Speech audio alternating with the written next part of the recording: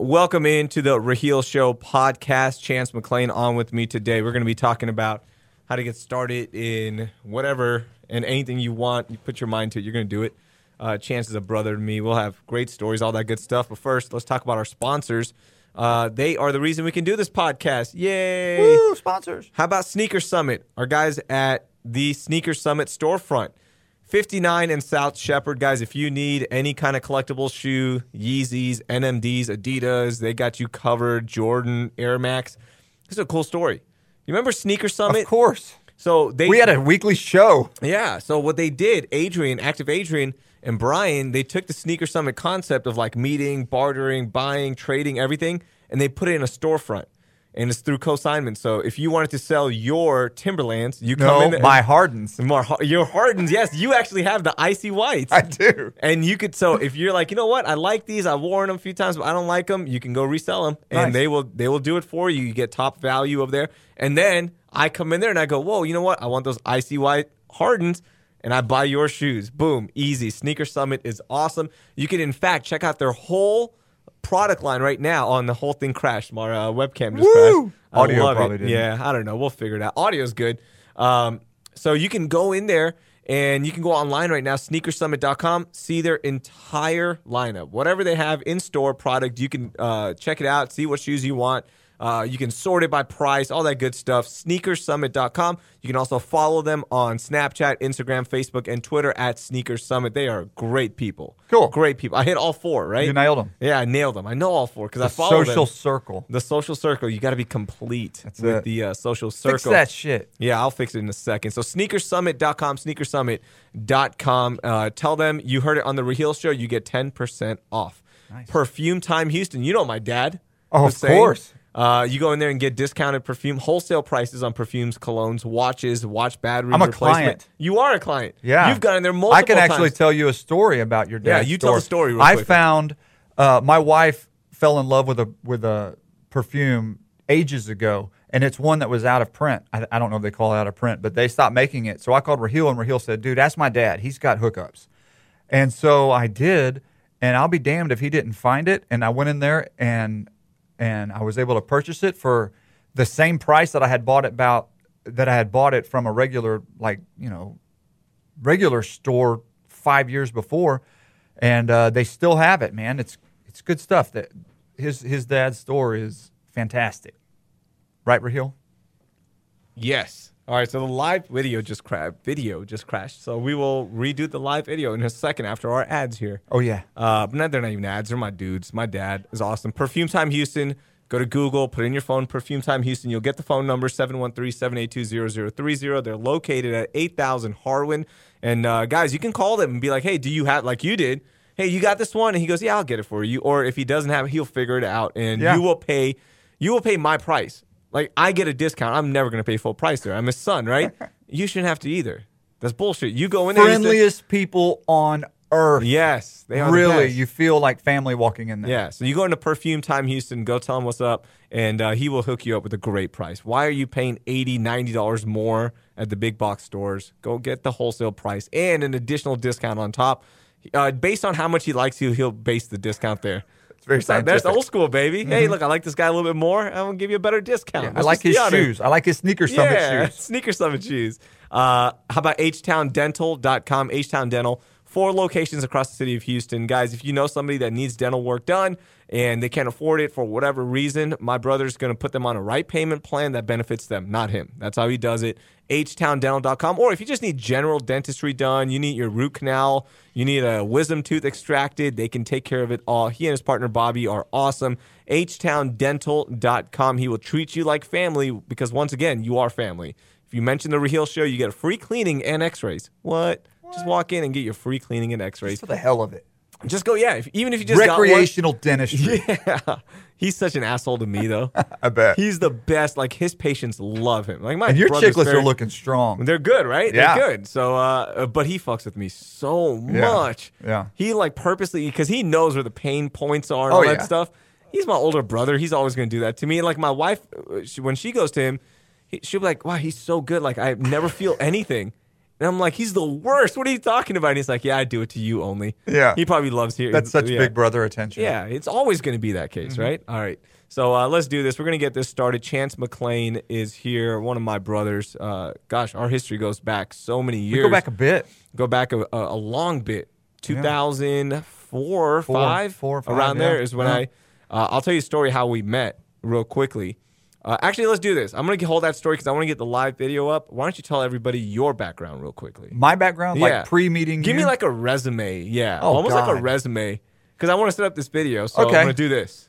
All right, you do that. All right. Now I'm going to feel like I'm talking to nobody. Yeah. So I went to Spring High School and graduated, and I was one of the smart kids, and went to the University of Texas on an athletic, not an athletic, that's funny, an academic scholarship. And I failed out. So my first semester, I made a 0.8. And my second semester, I made a 0.0. And they said, you're no longer welcome here. So I left, and I went back to Houston. I'm just going to talk until Raheel's back. And found my ass at Stephen F. Austin, somehow back in college, and met a chick that I fell in love with. She said, you're jacked up, too irresponsible. So I said, well, if I enlist in the Army, then I'll be responsible. And she said, you enlist in the Army, we'll get married. And so I served as a light infantry medic from 94 to 97 and got out, started doing a bunch of different sales Where did you go, jobs. by the way? Where did you serve? Fort Lewis, Washington. I never served overseas. You never No. went overseas? No, I have It was a peaceful time, though. It was, but we were technically still in Persian 1, so I got the patch that says I went, but I never did. So Yeah. So I like, feel who like were you it's fake. treating over there? No, I didn't ever want didn't to. do- No, I did. I was attached to the 3rd Ranger Battalion, and Okay. so that was good because I really got to do medical stuff because those dudes fucking trained hard and got hurt a lot, and so I got to do sprained ankles and black widow bites. Did you ever want to like go into medicine 100%. full time? Oh yeah, there was a time when I was like, because academics were always pretty easy for me, and in medicine it's just a bunch of academics. It's just memorizing shit. So I thought for a while that's what I wanted to do. But then decided that wasn't what I wanted to do. I don't know what changed in me. I think I was always too much of a showman. Like I wanted to hold court. You want to create. I want to make shit. Yeah. And so left that, went into a bunch of sales jobs.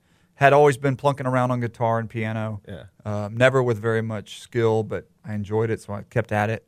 And did a song for Matt Bullard that played for John and Lance back in the day, and Rockets heard it, they liked it, so they would play it when he drained threes. And then a few years later, I did the Yao Ming song, which that was a much bigger deal because Yao was such a sensation. Hall of Famer Yao Ming. Hall of Famer, yeah, I mean, you're right. Was such a sensation that they'd play it every time he'd do anything amazing. And they ended up, it was on David Letterman's show, it was on Sports Center. You went viral before. I went viral before things went viral. Yeah, like viral wasn't a thing back then. Right. But you went viral. I did. And that was cool. And I decided I'm going to go be a musician. So I quit. I had a really good sales job working for an oil field company, and fell flat on my face, just hardcore. Had to sell my house and live off that for a little bit, and ended up getting hired at Sports Radio 610 as a creative dude because of the Yao Ming song. Yeah. And it was Lance and John that pushed hard for that because I was a contributor to the show just as a listener. You've got your regular listeners.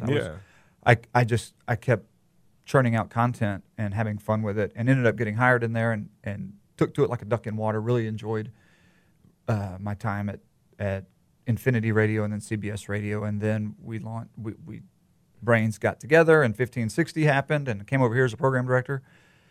Had a blast with that for a good while, and started messing with video about the same time I was doing 1560 stuff, just kind of as a hobby, and fell in love with it. Got fired from here for not wanting to swim, wanting to swim in the same stream as the rest of the guys. So, but no hard feelings. Left in good spirits from Mr. Gao and from John and you, everybody. We were on. Everything was cool. But started my video company and have been steadily growing my company and having Texas fun. Chance Productions, by the way, and now you're doing okay. You're doing all right. Life's good. Life is good. So there's a lot of different things to hit on, and we're going to be focusing on a lot of different things in regards to taking that risk, doing something that look, you didn't go to school for video production. You didn't go to school for journalism. You didn't go to school for sports radio. Like that, it's just that's where life took you, and that's where you wanted to go. Honestly, that you were driving your own car at that point.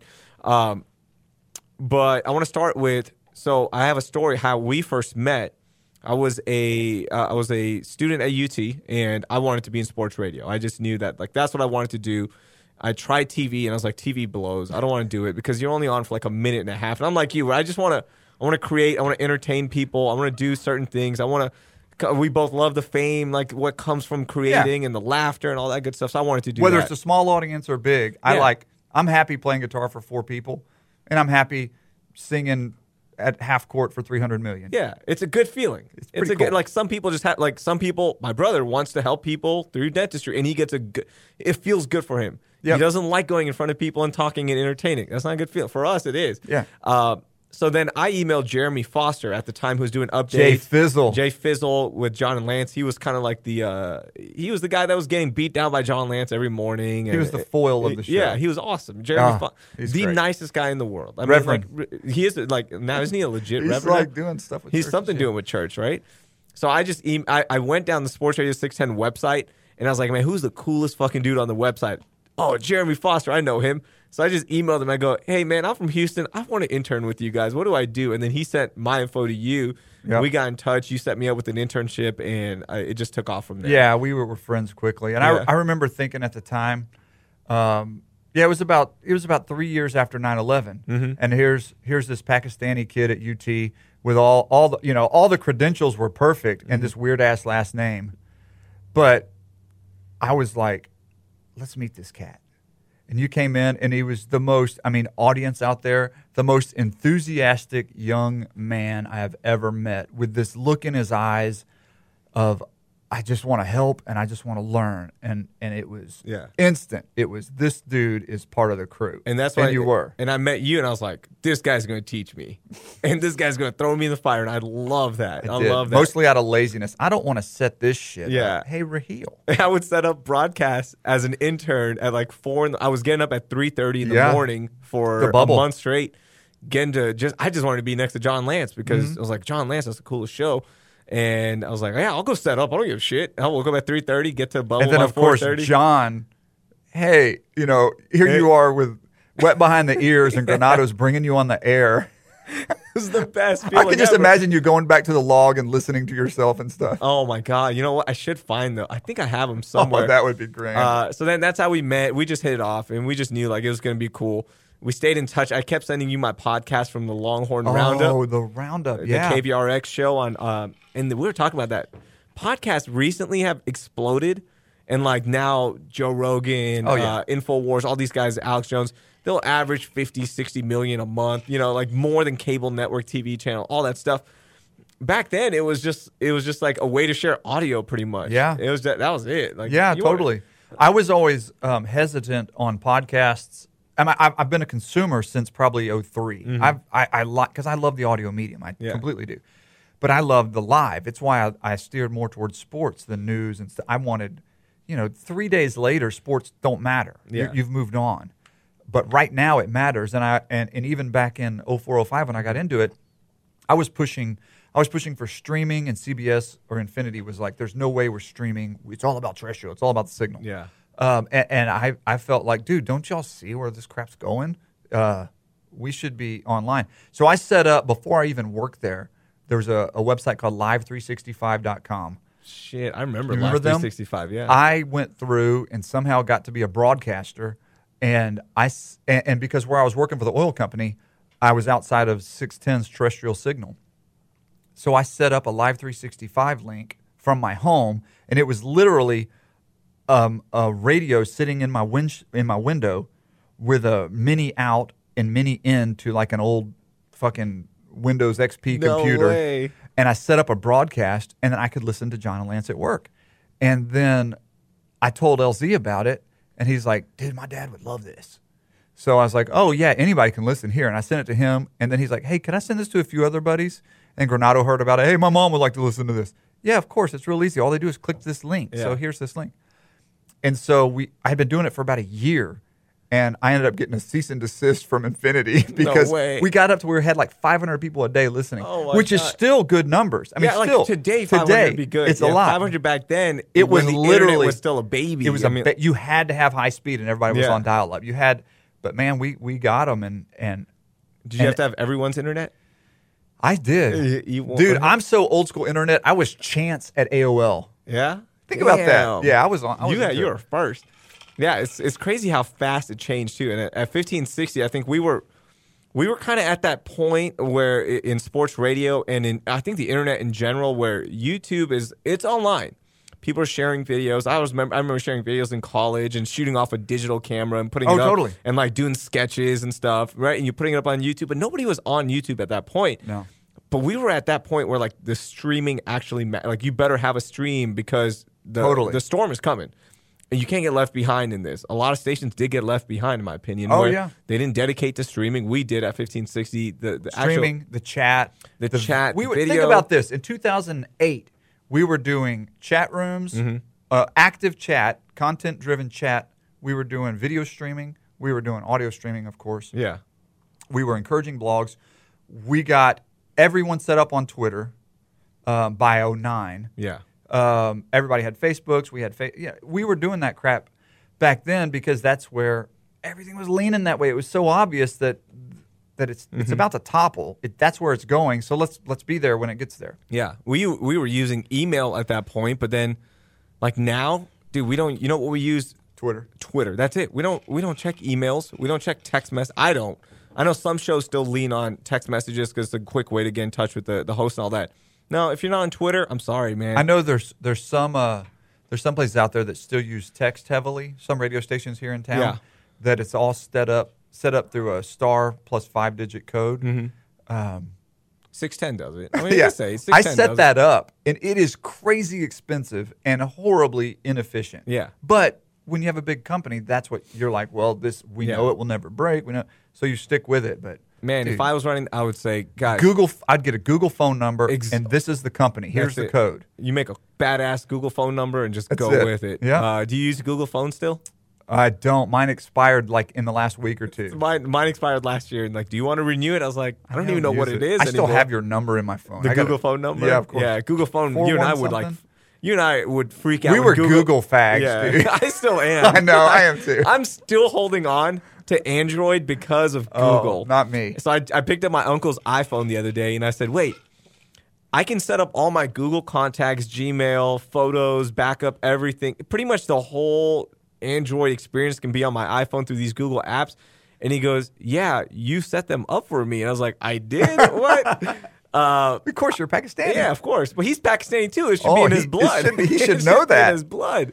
So I'm like, finally, I'm having a serious conversation about getting an iPhone. Man, the camera is so much better. I bought into camera. the ecosystem of Apple at the first iPhone, yeah. and I was so hesitant to do that. But I said, screw it. They tend to do things right. I'm in, and I now have so many.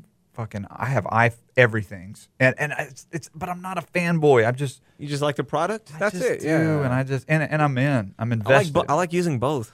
I can see that. I like the Mac. Yeah, I like the MacBook. My my 2010 MacBook. Yeah, it crashed. I don't care. Yeah, the live video's done. You're gonna have to consume it podcast. It was a good run. Yeah, thank you everyone for listening on the podcast now.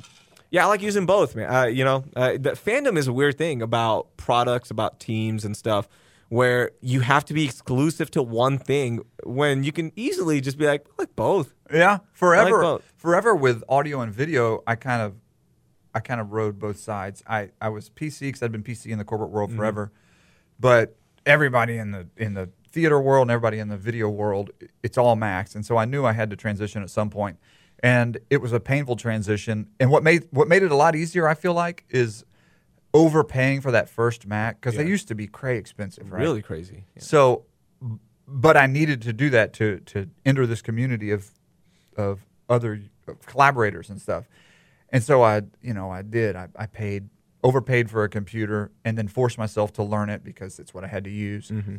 Now the prices have come down. They're very they're reasonable. Yeah. And I feel like they're worth it. So. And they're a little bit more expensive, but once you buy that first one, like a MacBook, again, it's been 7 years since I bought this computer. I just upgraded the memory, and it works just as great as it's just fine, right? Because that's a quality product. You know what I don't get on here? Viruses and stuff. And I go to the shadiest parts of the internet. Okay, like I love browsing the shady parts of the internet. Right. You and I both like love that shit, right? Totally. And it's been okay. You know, like you overpay for it, but it works out being okay. It's fine. Yeah. It's a good product. So this goes back to video production. Now you brought it up, like you entered this community, and you're a great example of somebody that had a successful career. You were dabbling in something on your side time that was also helping the business because 1560, we did a lot of video stuff. You did a lot of video production, you and Frank Bullington. And you can find all these, by the way, on YouTube still. Look up Chance McClain. You'll find all our old stuff. You start dabbling in this. You're like, holy shit, this is fun. I like this. This is a cool medium. At what point did it turn into going from this is fun, this is nice, this is a hobby into, man, maybe I can make a career out of this? So it would be when we made Horrible Turn. My kids at the time were into musical theater. You know, every kid gets into something. Both of my kids got into musical theater stuff, and so I wrote a script for a musical because I could always write music and stuff. So I wrote the script for the musical, and we were going to do it on stage. And then I don't know why I just kind of decided let's film it. It can't be that bad. So we started studying. I brought in Frank. I brought in my buddy Kevin, and we shot this movie, and it was an hour-long, full-on movie, and it through the process of making that and then getting some awards, and it actually did pretty well. Not money. I didn't make I lost 30 grand, but I got the attention I so craved, but we did that, and I realized, holy crap, this is fun. This isn't just fun, but it's challenging, it's stimulating. Yeah. And then I had all this gear that we had bought, so I reached out to some of my radio friends and said, hey, can we shoot some crap for you? I didn't know what to charge. First thing I did, ironically, was one of your previous guests, was a TV spot for Burritos. Really? And the spot is still out there on YouTube, and it's a great commercial. It's really, and we charged $900. Get out of here. And because I literally didn't know what to charge. I was like, well, it took us a day to shoot. There's 3 of us. What about $100 a day? Took us a couple days to edit. I don't know. $1,000, like 1,000. I was like 900. And by the way, that was Russell Ibarra who. It wasn't. It was somebody else. It was one. It was one of his franchisees, but he brought the brand here, and so that was the first thing I ever did where somebody gave me money for a video, and I was like, because I was still working, and I was like, this is freaking awesome. Yeah. So I started doing more and more and more in video for fun and for side jobs, and it ended up really taking over my attention. Do you think it would have turned into the company that it is now, and you have to do it if you hadn't gotten fired from 1560? Wow, that's a good question. I was leaving 1560 either way. At the time, our philosophies had separated big time, and I was brought in and said, you need to either get on board or move along. And I said, I'm not getting on board with this. And so a week later, Mr. Gal calls me and he goes, okay, you're moving along now. I was like, shit, I really misplayed my hand. But you got a severance package, hopefully, right? Yeah, it's better than walking out and not getting anything. Yeah, totally. Yeah. But I found myself out there with no real marketable skills, no degree, I burned every bridge I ever crossed, and didn't know what I was going to do. And that was the dark ages. Mm-hmm. The dark times. I didn't know what I was going to do, but I kind of pieced together what little I knew of proper video production and knew I needed to learn more. So I set to learning more immediately. Anything I could pick up, anything I could gather, all through YouTube videos, through podcasts, in proper video production. Not Joe Blow with a camera, but how does Hollywood do this crap? I want to make a company.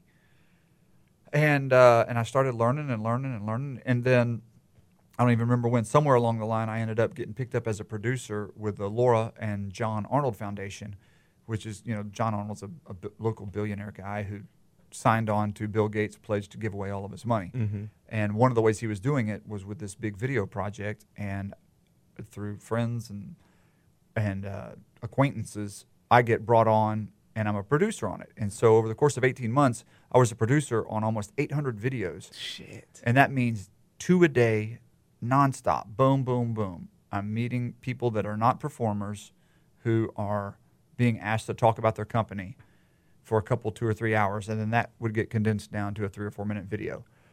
And it never stopped. It was the rote work that I'd never done and never had, and it never really got old. Yeah. I went in my last day with the same enthusiasm as the first, and that was, this person is not a video person, they're not an actor, and they gotta sell their fucking nonprofit that 80% are full of shit. But anyway, so I did that time, and throughout the course of this time, I was surrounded by the best video people in Houston.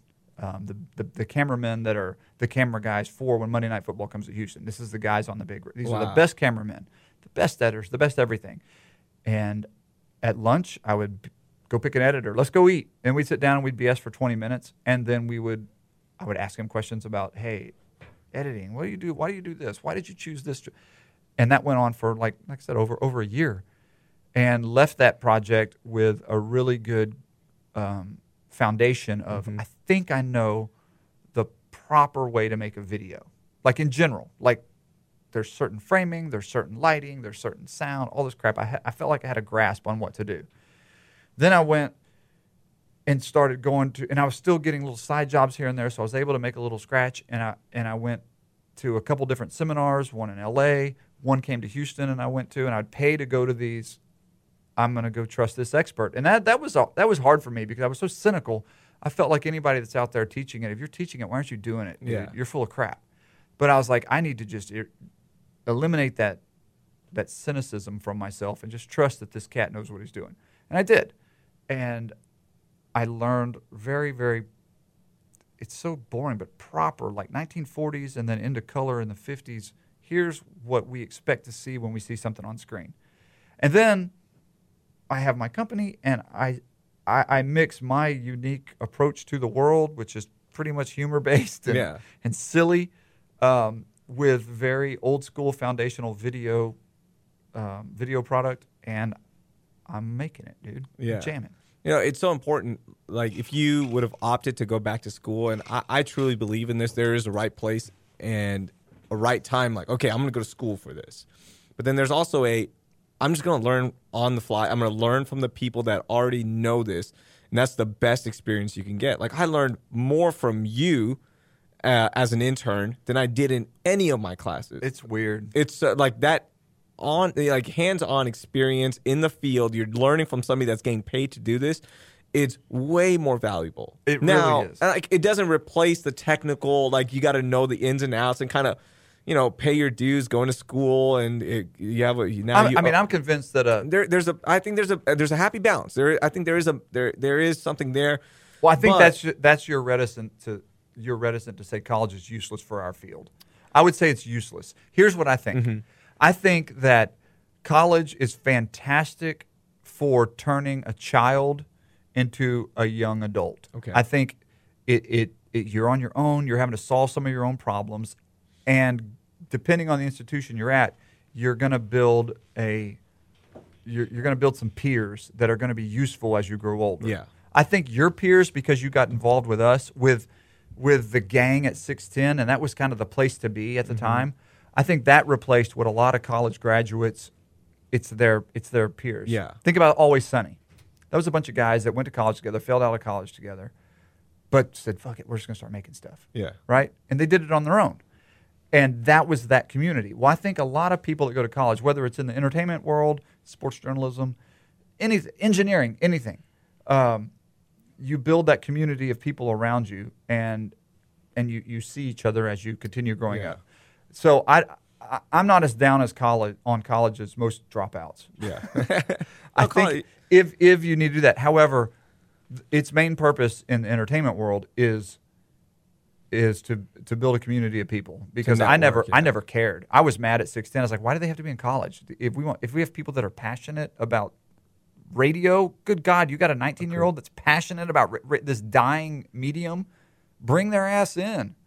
Agreed. And if if their passion stays, then you got a winner. You got somebody that's going to go on and do great things, whether they do it with you Or if they go on and go with a competing station, I've always loved that. Always. If they leave us and go to television like Nuno, that's the biggest win in the world.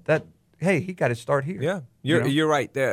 College for a creative medium, it's a weird thing. You're right. Like the technical side for TV, radio. You can learn all that shit in a quarter. You can learn that. Yeah, you can learn that so fast. Because I remember going. So I interned with you guys, and you were the first one to teach me proper editing on Sony Vegas at the time. Right. And I used to edit, like, I remember editing when I was in the 8th grade, 9th grade. Yeah, like I downloaded a program from a chat room and I was editing, making tracks on my own and writing. Like I would write poetry. By the way. And like record that, right? It's the fact that you did that in 8th grade, that you found something as a young man that you're like, you're all by yourself, little bitty Raheel, sitting there by himself with his little, whatever the hell computer. Compact. It was a little compact. Yeah. You're sitting there, and your own volition led you to find this software and program and play with it. Find me that little 8th grader, and you continue planting little seeds in him, and he's your future badass. Yeah. And I believe that. You're right. And like I learned from you, and then when I got to my radio editing class, like actual news radio, I was flying through these assignments, and it got to that point, like this is what happens when some people excel, and they already kind of know what to do. Like I got bored. Oh, yeah. And my professor was like, what's You're like, wrong? dude, I'm already doing shit in the 4th biggest city in the country. Dude, it's not even that. Like, I would put these stories together, like, she'd be like, okay, we have 3 weeks to do this. And I'd go do this in like an hour. Like, seriously, it would be that fast. And I was like, fuck, am I wasting money here? And you reached out to me my senior year, going into my senior year. And you're like, any chance you're going to move back home or? Yeah. Dude, as soon as 1560 started happening, I had 2 people in mind. I had you, and I had Nuno. Yeah. And Nuno, John McClain, the general, had put us in touch, and he's like, I just think these are 2 guys that are going to get along.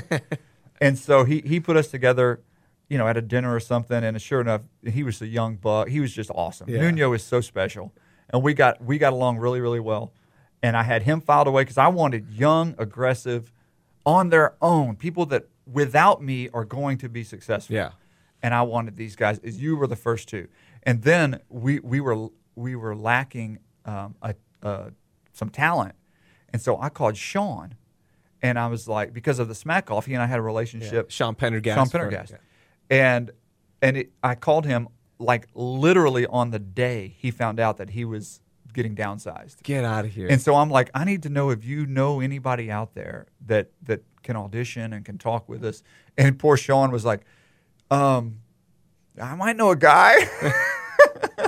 I might know this one dude who's, and he goes on. He's like, oh, he's won like 5 Smack Offs. And I'm like, my God. Dude, did you get whacked?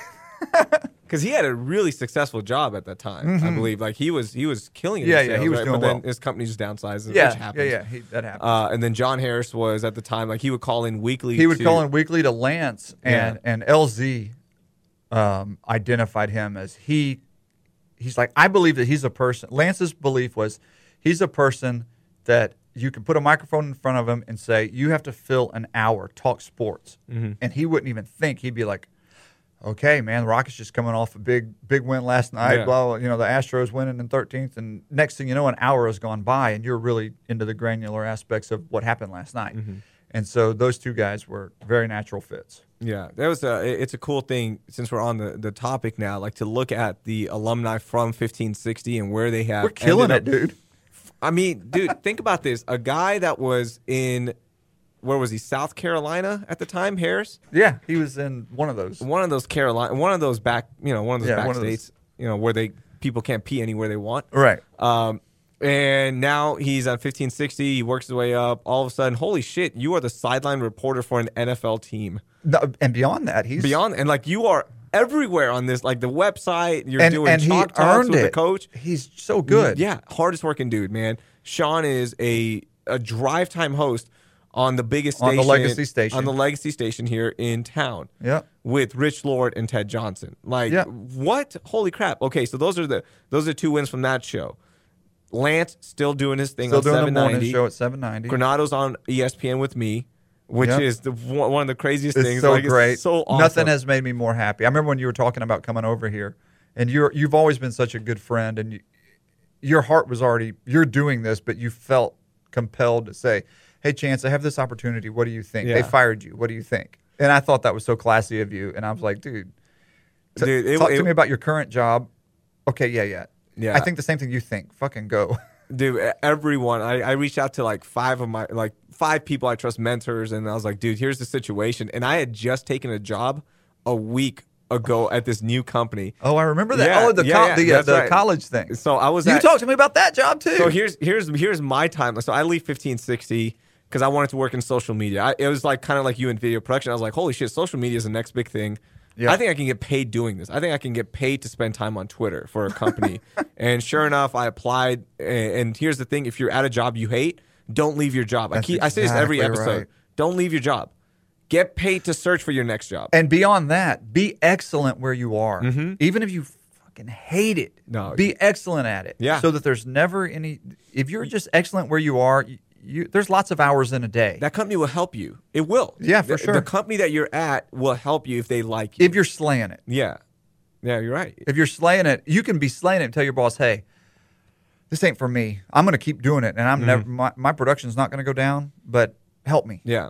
It's such an important lesson to learn because, so I leave 1560 and guess where I'm back? Right here at ESPN 975, which is owned by Gal Media. I leave and I work for a consumer media, an online referral company, pretty much online colleges, and they're just getting referrals to these big online colleges. I work with them. I love that job. I absolutely love the job. I loved my boss, Laura. Ping pong in the office. Ping pong in the office. It was like the tech dream, right? Yeah. Like you're playing Nintendo 64, Wii. Like I would stay at work till 8 o'clock, and I didn't care because I was having so much fun. We're throwing ideas out. That was like the most important job for me because that gave me a chance to get the hell away from sports and really explore other topics that I was interested in. I was like, shit, I love space. You know what I did? For 3 straight weeks, I would watch space documentaries and read space books. I still do that every night. Right? Like it gave me a chance because my whole life was sports. Astros. No one gives a fuck about box scores after the second day, right? Right. So that was a great job for me. But then I leave that. I'm part of downsizing. The whole department's fired.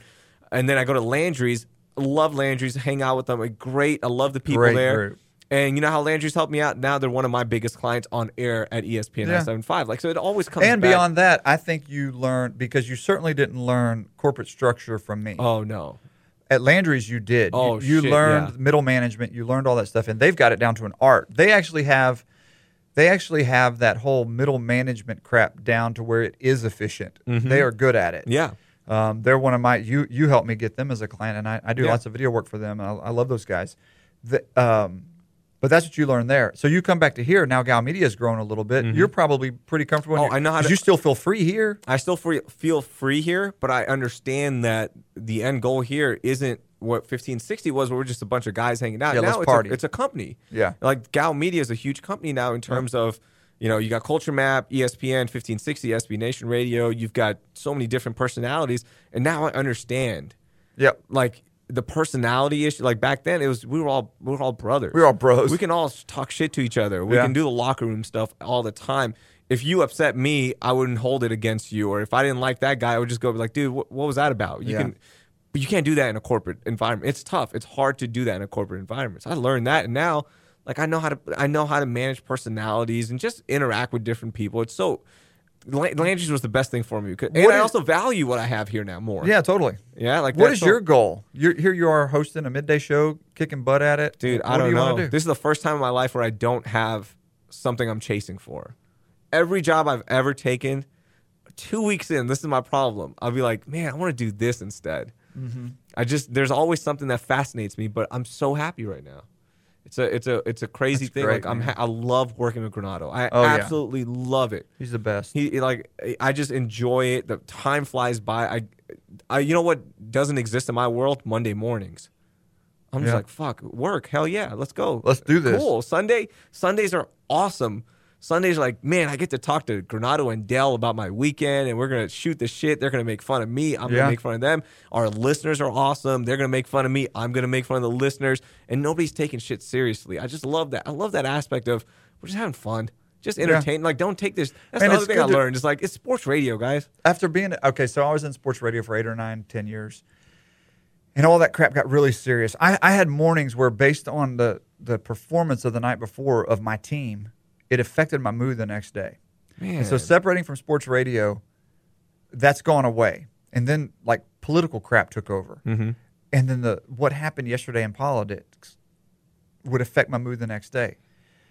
And the older I get and the more I'm involved with my company and trying to grow my company and trying to do better work and trying to learn more about video production, just freaking cameras and light, all this crap, the more I see how kind of dumb all of that was. And I'm not talking bad. Trust me, I've been there. Sports were my world. And I still last night I was geeking out. Yeah. Come on, that You was still amazing. follow sports. Yeah, absolutely. It's awesome. I still follow it. But I'm not as invested with my core as I used to be. Mm-hmm. And I'm healthier because of it. Yeah, I'm like that too. I'm a sports radio host, but You're probably into it. I'm not that into it though. You know what I did last night? I was watching the Astros game. My wife was like, "Hey, let's watch Iron Fist." I was like, "All right." You know why? Because I know I can watch a condensed game on the MLB At Bat app, which is the greatest app ever. Pretty great. And T-Mobile gives it for free, so thank you T-Mobile to the T-Mobile customers. I love them. So I got so I watched the morning. You know how I watched it? While I was taking a dump. That's good. I caught up on the whole game. And then we ended up, like, after finishing an episode, my wife was like, hey, let's see what happened with the Astros. She likes this team for whatever reason. Oh, because they're young and fun. They're so much fun, right? So we ended up finishing, like, a little bit. Then we fell asleep. Like, Davinsky, after his first inning, like, oh, we're done. And I didn't feel bad. You know why? Because I know I'm going to watch it later. We're going to talk about it. It's great, cool. Yeah. But I don't obsess over it either. Good. I hope that you're still diving into, or delving, whichever, into that side of you that I always liked, that was fearless in the locker room, and you'd make relationships that were way more. The character in the clubhouse or the locker room is more important than his production on the field. And you would find those Wesley Wrights. You would find those guys that maybe they weren't, they weren't statistical freaks, but they were interesting. Yeah. David Anderson was interesting. Yeah. And you would create bonds and friendships with these guys, and they'd become characters on the air. I hope you're still doing that. I'm not as much. See, You need to. that's the one thing I do regret. If I was your PD, you'd be doing that. I know, but here's the problem. The problem is, and this is more of an excuse, and this is what happens as you get older when you have a kid is, okay, I'm hosting the show. I try to maintain relationships with people, and that's great. I just can't be at the ballpark every night like I was when I was single, and I'd like, yeah, hell yeah, I'm going. I can't wait, I have no commitments. I'm going to go form these relationships. And now, just the older Raheel. I'll program direct your ass. Here's what I would do. I would say, what is it? It's April 6th. Mm-hmm. I would say, tell now, 4 weeks out, tell Nishma that, hey, from Cinco de Mayo until June 1st, I'm going to go to every home game, every home Astros game. And there's going to be 12 of them, something like that. And it's going to be like, fuck, dude, it's a 4-day, Friday through Monday. But you're going to go. Your natural personality, your natural wad of V is going to stand out. And those dudes in the locker room are going to gravitate to you. And you're going to make a relationship. And by July, you're going to have a guest of the best personality on that team. And he may not be a starting pitcher. And he may not be not be the stud at, whatever, the position player. That's what I would do. But you tell your wife now, hey, honey, in a month, and then she can mentally prepare for, okay, there's going to be 12 nights when he's going to be out until 11:30, and he's going to be a little groggy in the morning. Yeah.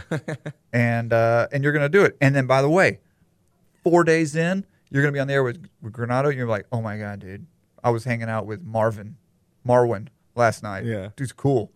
What do you mean it's cool? Yeah, you have that talk. Yeah, and the other thing, it's not, Nishma's always been supportive. She's like, do what you want, and that's great. And I think you have to have a wife that understands you're going to be out. Like, I don't miss the Texans game. I'm always there. The other thing is, just me personally, I'm like, okay, I can be more efficient with my time when I want to spend 4 hours at the ballpark or when I can watch this game, and I'm going to, hopefully interview a guy. They'll schedule something. And in that time where I can finish a game in 45 minutes, that gives me 3 hours. Now I'm focusing on reading this book I wanted to, or watch this documentary, and I'm like, and I used to kill people when I was younger about, oh fuck, that guy's never in the locker room. That guy blows. He has a major market share. Now you get it. Now I'm the guy, because like I want to spend time doing. Well, this. I would so say crazy, different than like if you take Rich Lord, who's never been much of a locker room hound. Yeah, right. Much of anything. Yeah, he's never been much of a locker room hound. And I would say that about him. I was like, dude, you need to get out there and see the guys. I wouldn't say that for you. I would say it because of your unique personality. Do it. Because of the uniqueness of Raheel. That's why that person should be in there. Mm-hmm. Not because it's your duty as a sports guy to be in there. Yeah. It's because of what you, and Nuno's the same way. And by the way, he's still there. He's still man. doing it. And Nuno's he's got the man. these, he's fist bumping dudes. That's He's a boys with them, man. Yeah. And that's not good. something that happens. Yeah. That's because. And like some people kill him for that. Some people kill, like, you're not supposed to be friends with the people you cover. Dude, that bullshit old school That is journalism so mentality 80s. is so stupid. Yeah. Like, stop. Like, Berman. You're acting like we're robots. Mark Berman may be the most prodigious Houston sports personality there is, Yeah. right? He ain't fist bumping the dudes. No, but he's cool with them. He's cool, but there's not a friendship. Yeah. And you and Nuno, I y'all would- wanted to form friendships. You know why? Because we're all humans. dude, who did you bring up to a blue light show? I don't remember. Or you had him call in? I probably had. I think You had it was somebody- like it was David a- Anderson or Owen No. Daniels. Probably somebody calling. No. It was a Astros player.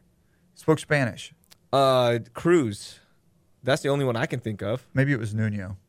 Y'all had him Maybe call into Nuno. a blue light show, and that was unbelievable.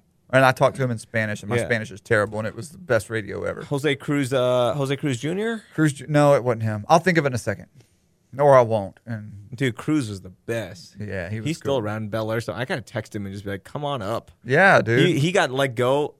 It was a Friday. I met him in the locker room. I was like covering the games, and he was like one of my good friends at this point. He's like giving me advice, and we're Yeah. hanging out. He's like, "Man, what are you gonna do with your life and stuff?"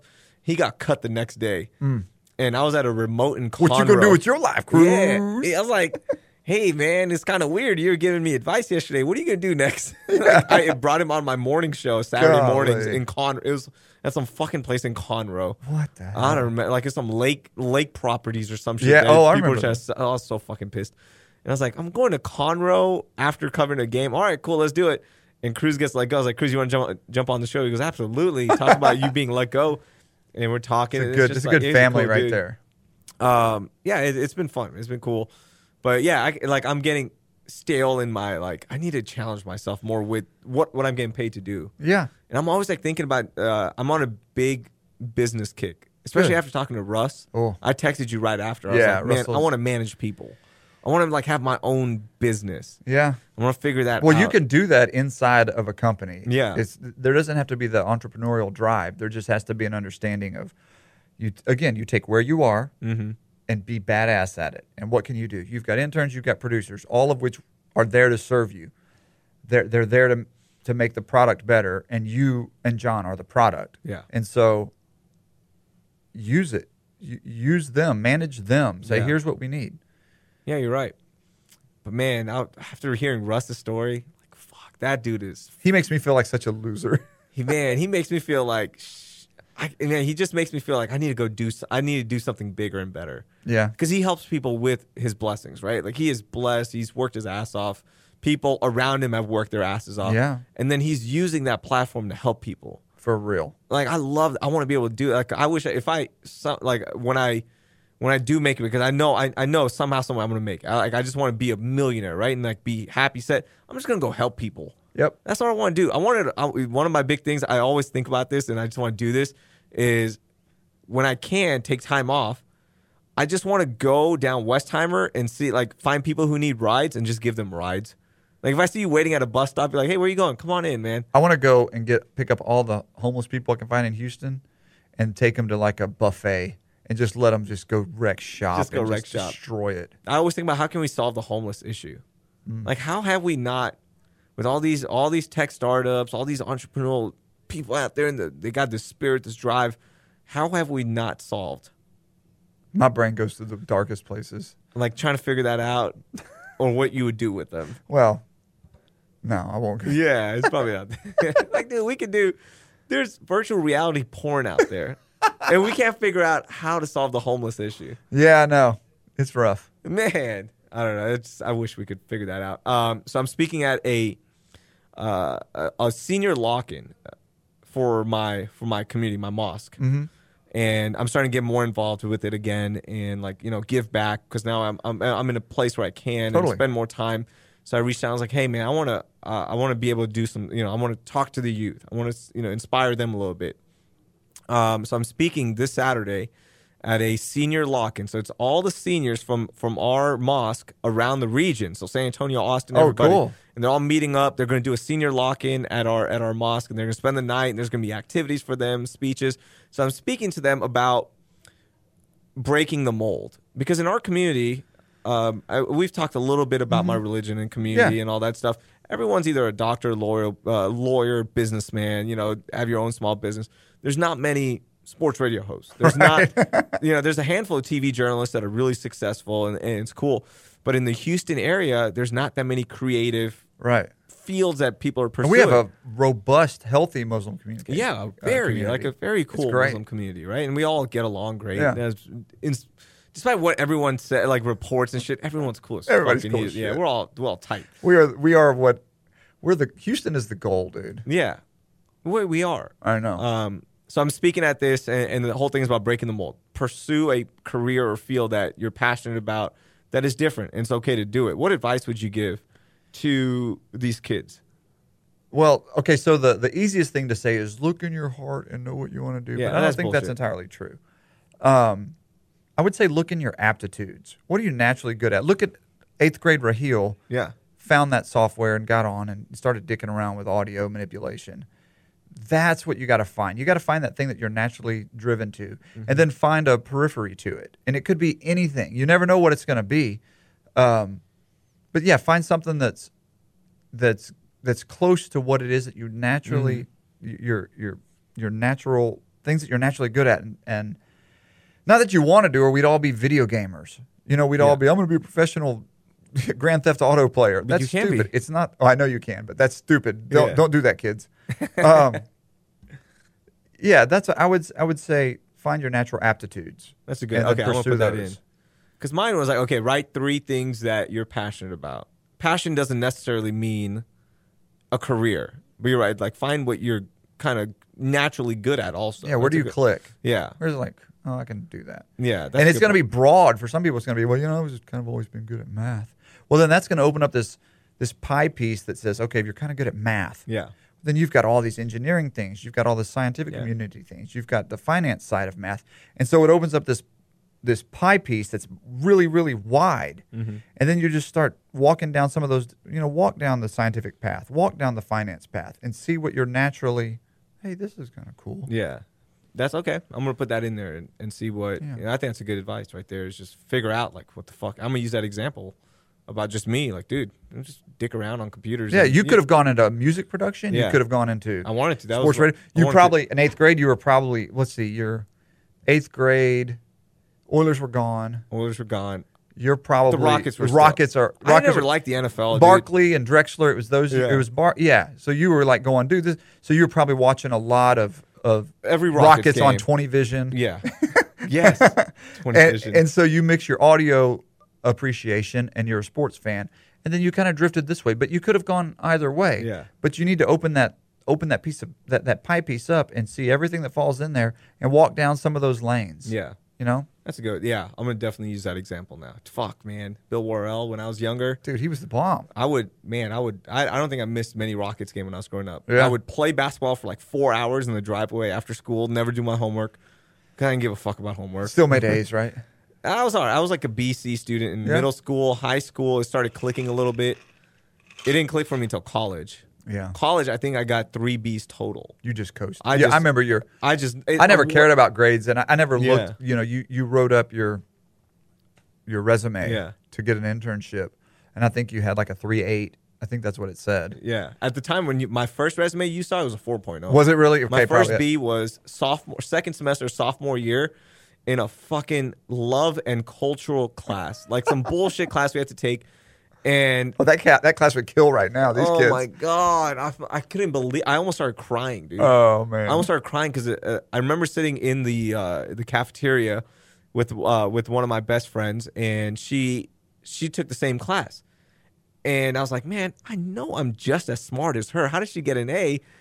And it comes down, I got a B, and I had tears in my eyes. Yeah. Because that was my first B, because I wanted to be 4.0. Wow. I wanted no reason for a company to not select me in sports radio. Yeah. I didn't want to leave any, like, oh, you had a 3.8. Sorry, somebody with a 3.9 just beat you out. So that's smart. Right? Like, that's what I wanted. Man, I couldn't believe that first B. And then you're like, I don't care. I don't really Guys, care. your experience is way more important. Your personality was driving. Yeah. You lucked out because I was geeking out on podcasts at the time. And so I'm like, here's this kid that's coming and doing it. I'm like, okay, this guy, he gets it. Yeah. Yeah. And I was saying you would listen to it too. I this totally is so did. awesome. Like, this guy at 6'10" is listening to me. Yeah. Okay, for somebody that's now in a current job, somebody that maybe likes it, has been thinking about it, kind of has a plan ready, doesn't have a plan ready, they know they want to do something differently. And we've heard from people ranging from Adrian from Sneaker Summit, where he had a successful job as a buyer, a national buyer for City Gear, which is one of the biggest, like one of the biggest stores in terms of urban apparel and all that. And he's like, man, I just want to do something. I want to have my own business. We've heard it from Russ, where it's been in his family. The restaurant business has, and he took a chance on this property that was failed five times. Property, and he's like, you know what? Let's just try it. Why not? And it works. So we've heard all these different stories. What advice would you have for somebody that's in a corporate job or in any job that they're okay with, but they're just not happy? There's Mondays for them. Yeah. The whole thing is find something that there's not a Monday for you. Yeah, totally. You right? What advice would you give them to advice pursuing? That I did not take myself. Okay. And that is when if your passion is waning at the job you're at and you have something else you want to do that you've identified, I would say kick ass. We said this earlier. Kick ass at what you're doing. Be the best in the world at what you're doing. Focus on where you are and make it, no matter how dead your soul is for it, going to if your passion is dead, then you've mastered whatever you're doing. So be the master that you probably are and kick ass at it. Be amazing. Be amazing where you are while you focus on where you want to go. Yeah. And eventually those two lines are going to cross, and it's going to make more sense for you to go do the other thing. Yeah. Whatever it is. But that's probably the advice you don't hear a lot, and that's super focus on where you're unhappy and make there no reason that you failed there. Sure. I won that battle. I was badass. I smoked it.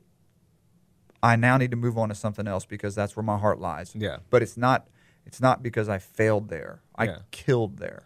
I think you can also get, money's always the big thing. Money, as much as people say money's not an issue, it is an issue. It's the only issue. It's the only issue for a lot of people. If everyone had $1 million, we'd all be happier. Like, they just don't fucking say that we wouldn't, right? Like, people, I hate it when they go, if I would still do this job for $10 an hour. No, you wouldn't. Stop. Like, yeah, because you'd be hungry as fuck. Yeah, it's expensive now. But figure out how, if you're at the current job, and I'll use myself as an example again. When I was at Landry's, I was like, okay, cool. Social media is fun. I'm enjoying this. This is cool. I'm learning this. But man, I want to film like stuff for videos, because at the time Facebook's algorithm, and it still does, it favored videos. And I was like, man, I want to edit some shit again, because I had that bug of I want to edit. I want to put a story together and whatnot. So I said, hey, we should buy a GoPro, and I should go out to all these properties and like film little daily vignettes. I got paid to do it. Yeah. Go do it. Like, figure out how you can. Yeah, you can incorporate what you want to do into what you're doing. And create a whole new role. Create a whole new role at your current company. Who knows? Yeah. Right? Like, figure that out. That could be there too. Man, there's something about knocking it out of the park where you are, even if you're unhappy, that you will have so much pride whenever you go to whatever it is you want to do. Absolutely. To know it's just old school, like biblical pride of I was unhappy and I was the best. That's cool. There's something that will, on your deathbed, that will still be cool. And too many people, self-included, lose interest in what they're doing and start searching, and then that old relationship and that old place where you are, the relationships get worse and worse, your performance gets worse and worse, and then you leave with a bad taste in everybody's mouth, your own mouth. You have shame leaving instead of pride leaving. Yeah. Whereas if you just like, all right, I really want to go make movies, but I'm a program director now. And the programming that we're doing is not what I like, but I could see where we were going with Craig and with David. I knew where we were going, but I was too prideful to say I'm going to get on board with what they're doing, and then still use my free time to do what I'm doing, to do what I want to do. Instead, I just lost focus and was a turd. Yeah, and but somehow I think you're right. That advice is the right way to do it. You're absolutely right. But it worked out. Let's take a hypothetical. Okay. Let's say you've already explained how happy you are. That's great. But let's say you got it in your head that you wanted to start a podcast network of 15 Houston area podcasters that you want to bring together to turn into this company, right? This hypothetical situation. The way you do that is to not dedicate 10 hours a day to podcasting and just do your job. The way you do it is you do the John and Raheel show better than you've ever done it, and let everybody around you know that I'm kicking ass. I'm doing everything and beyond at my job. I also want to do this, and one day I'm going to do this. But until I'm doing that, I'm going to be the best co-host John has ever had. I'm going to be the best employee David has ever had.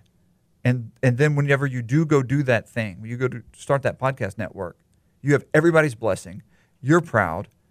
They're proud to have had you. And the people that are signing on to your new podcast know, hey, that dude did something he wasn't passionate about for a year and was the best at it. Yeah. That's what I think. That's great advice. You do something every morning. You have a morning routine with your wife that I think do. I love. You probably know it. Yeah. I know. You told me before, I wake and up it stuck with me. Every single morning, going back to like 97, and we have coffee. My wife and I, no matter what, no matter how shit-faced I got the night before, crawl in at 3. I wake up at 4:45 and make the pot of coffee the night before, and we sit down, and what used to be 15 minutes is now a solid hour. Wow. Where we drink coffee together for an hour, sitting on opposite sides of the couch, and I'm like, tell me about your day yesterday. What do you got going on today? Here's what I did yesterday. Here's what I got going on today. Here's what's coming up for the family next weekend, next month. Easter's coming up. We got this. And we just talk, dude. We're able to stay buddies, you know, rather than just convenient spouses. We're close, and we've done it forever. That's fucking beautiful. Yeah. Like you told me that 2 years ago when we came up to your property. Oh, yeah. And you told me about that, and I was like, shit. Every That's morning. and I tried incorporating that into my life. It's hard. And it's hard. Yeah. It is hard because schedules don't match up. Totally. My wife is at the house when I'm waking up. I'll tell you, the biggest enemy of this program that we do is sleep. Yeah. And it's sleep and health. So if she's sick or something, it's hard to do. So if she's sick, then I come into the bedroom. Sure. And she lays in the bed, and I sit in the chair, and we have coffee, or she just sits there and I drink coffee and say, "Here's what I'm doing today. Bye." That was our 5 minutes. Yeah. But yeah, we've kept that up forever. That's a cool thing to incorporate. Yeah. Final thing, man, that was the fastest hour ever. Yeah. You wow. have to get going. It's 12:30 here on a Thursday. Is it really? Yeah, I do. All right, you have to get going. But Michael Berry, your new relationship with him. Yeah. You've been kind of helping him out and doing stuff, Oh, and he's been helping you out. I would say that. the other way around. Yeah. No, Michael and I go back to the Yao Ming song days. He came. Okay. Yeah. So we've been buddies for a long time, and then when I was at 610, he was programming for all the AMs at Clear Channel, iHeart now, and we were always buddies, and we would talk periodically. But when I left radio, I reached out to just about everybody whose paths I'd crossed in the past, and just was looking for some type of connection. And Michael and I re-hit it off instantly, and we started hanging. And then flash forward, and I'm doing bits on the air, and I still get to scratch that itch that I have to perform. So I do bits on the air and record songs, and yeah, it's a good deal. He's you turned me on to him. I was never a Michael Berry fan, and I was just like, man, fuck that racist guy, whatever, fuck that shit, right? And then I started listening to him, and I don't agree with his political views. I don't agree with the messaging on his radio.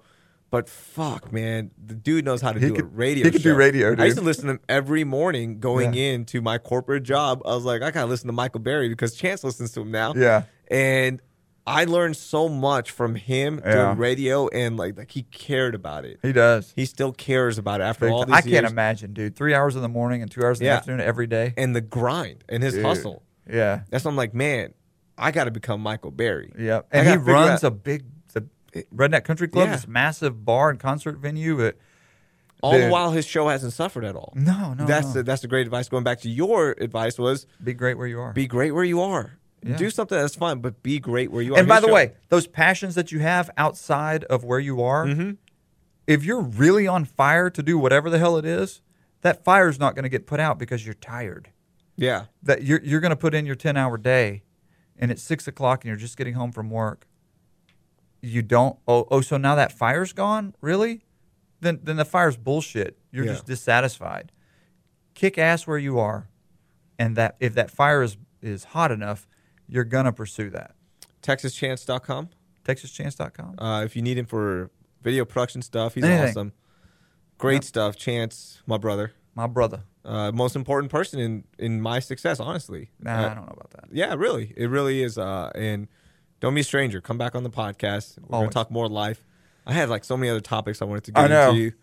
I was Just all not in, nervous. I like- sent you a list this morning. Yeah. Here's where I'm comfortable. I was I'm all like, I'm not as loosey-goosey as I used to be. I'm kind of Yeah. more, You're I have a comfort zone now. That's fine, but Yeah. I was like, business is fun, and I love this, man. I love doing this podcast because a lot of young people do listen to the show, Good. and I'm blessed that there's an audience there. That's cool. But next time you come on, we're just gonna talk life. I'm We're in. gonna- We'll talk about everything. Anything you need, dude. We're gonna talk religion too. I'm in. Everything. We're gonna have fun. Chance All right, brother. McClain on Twitter.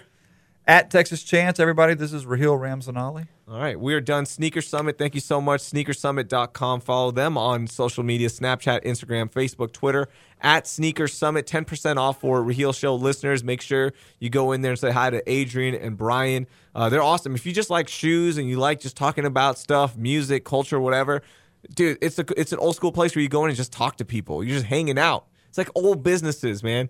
Same thing with my dad, Perfume Time Houston. Go up there, say hi to him. He'll just talk to you, just have fun, and he'll recommend the right place. Like, you're like, I need a new iPhone cover. He'll be like, go here. Go to my buddy over here.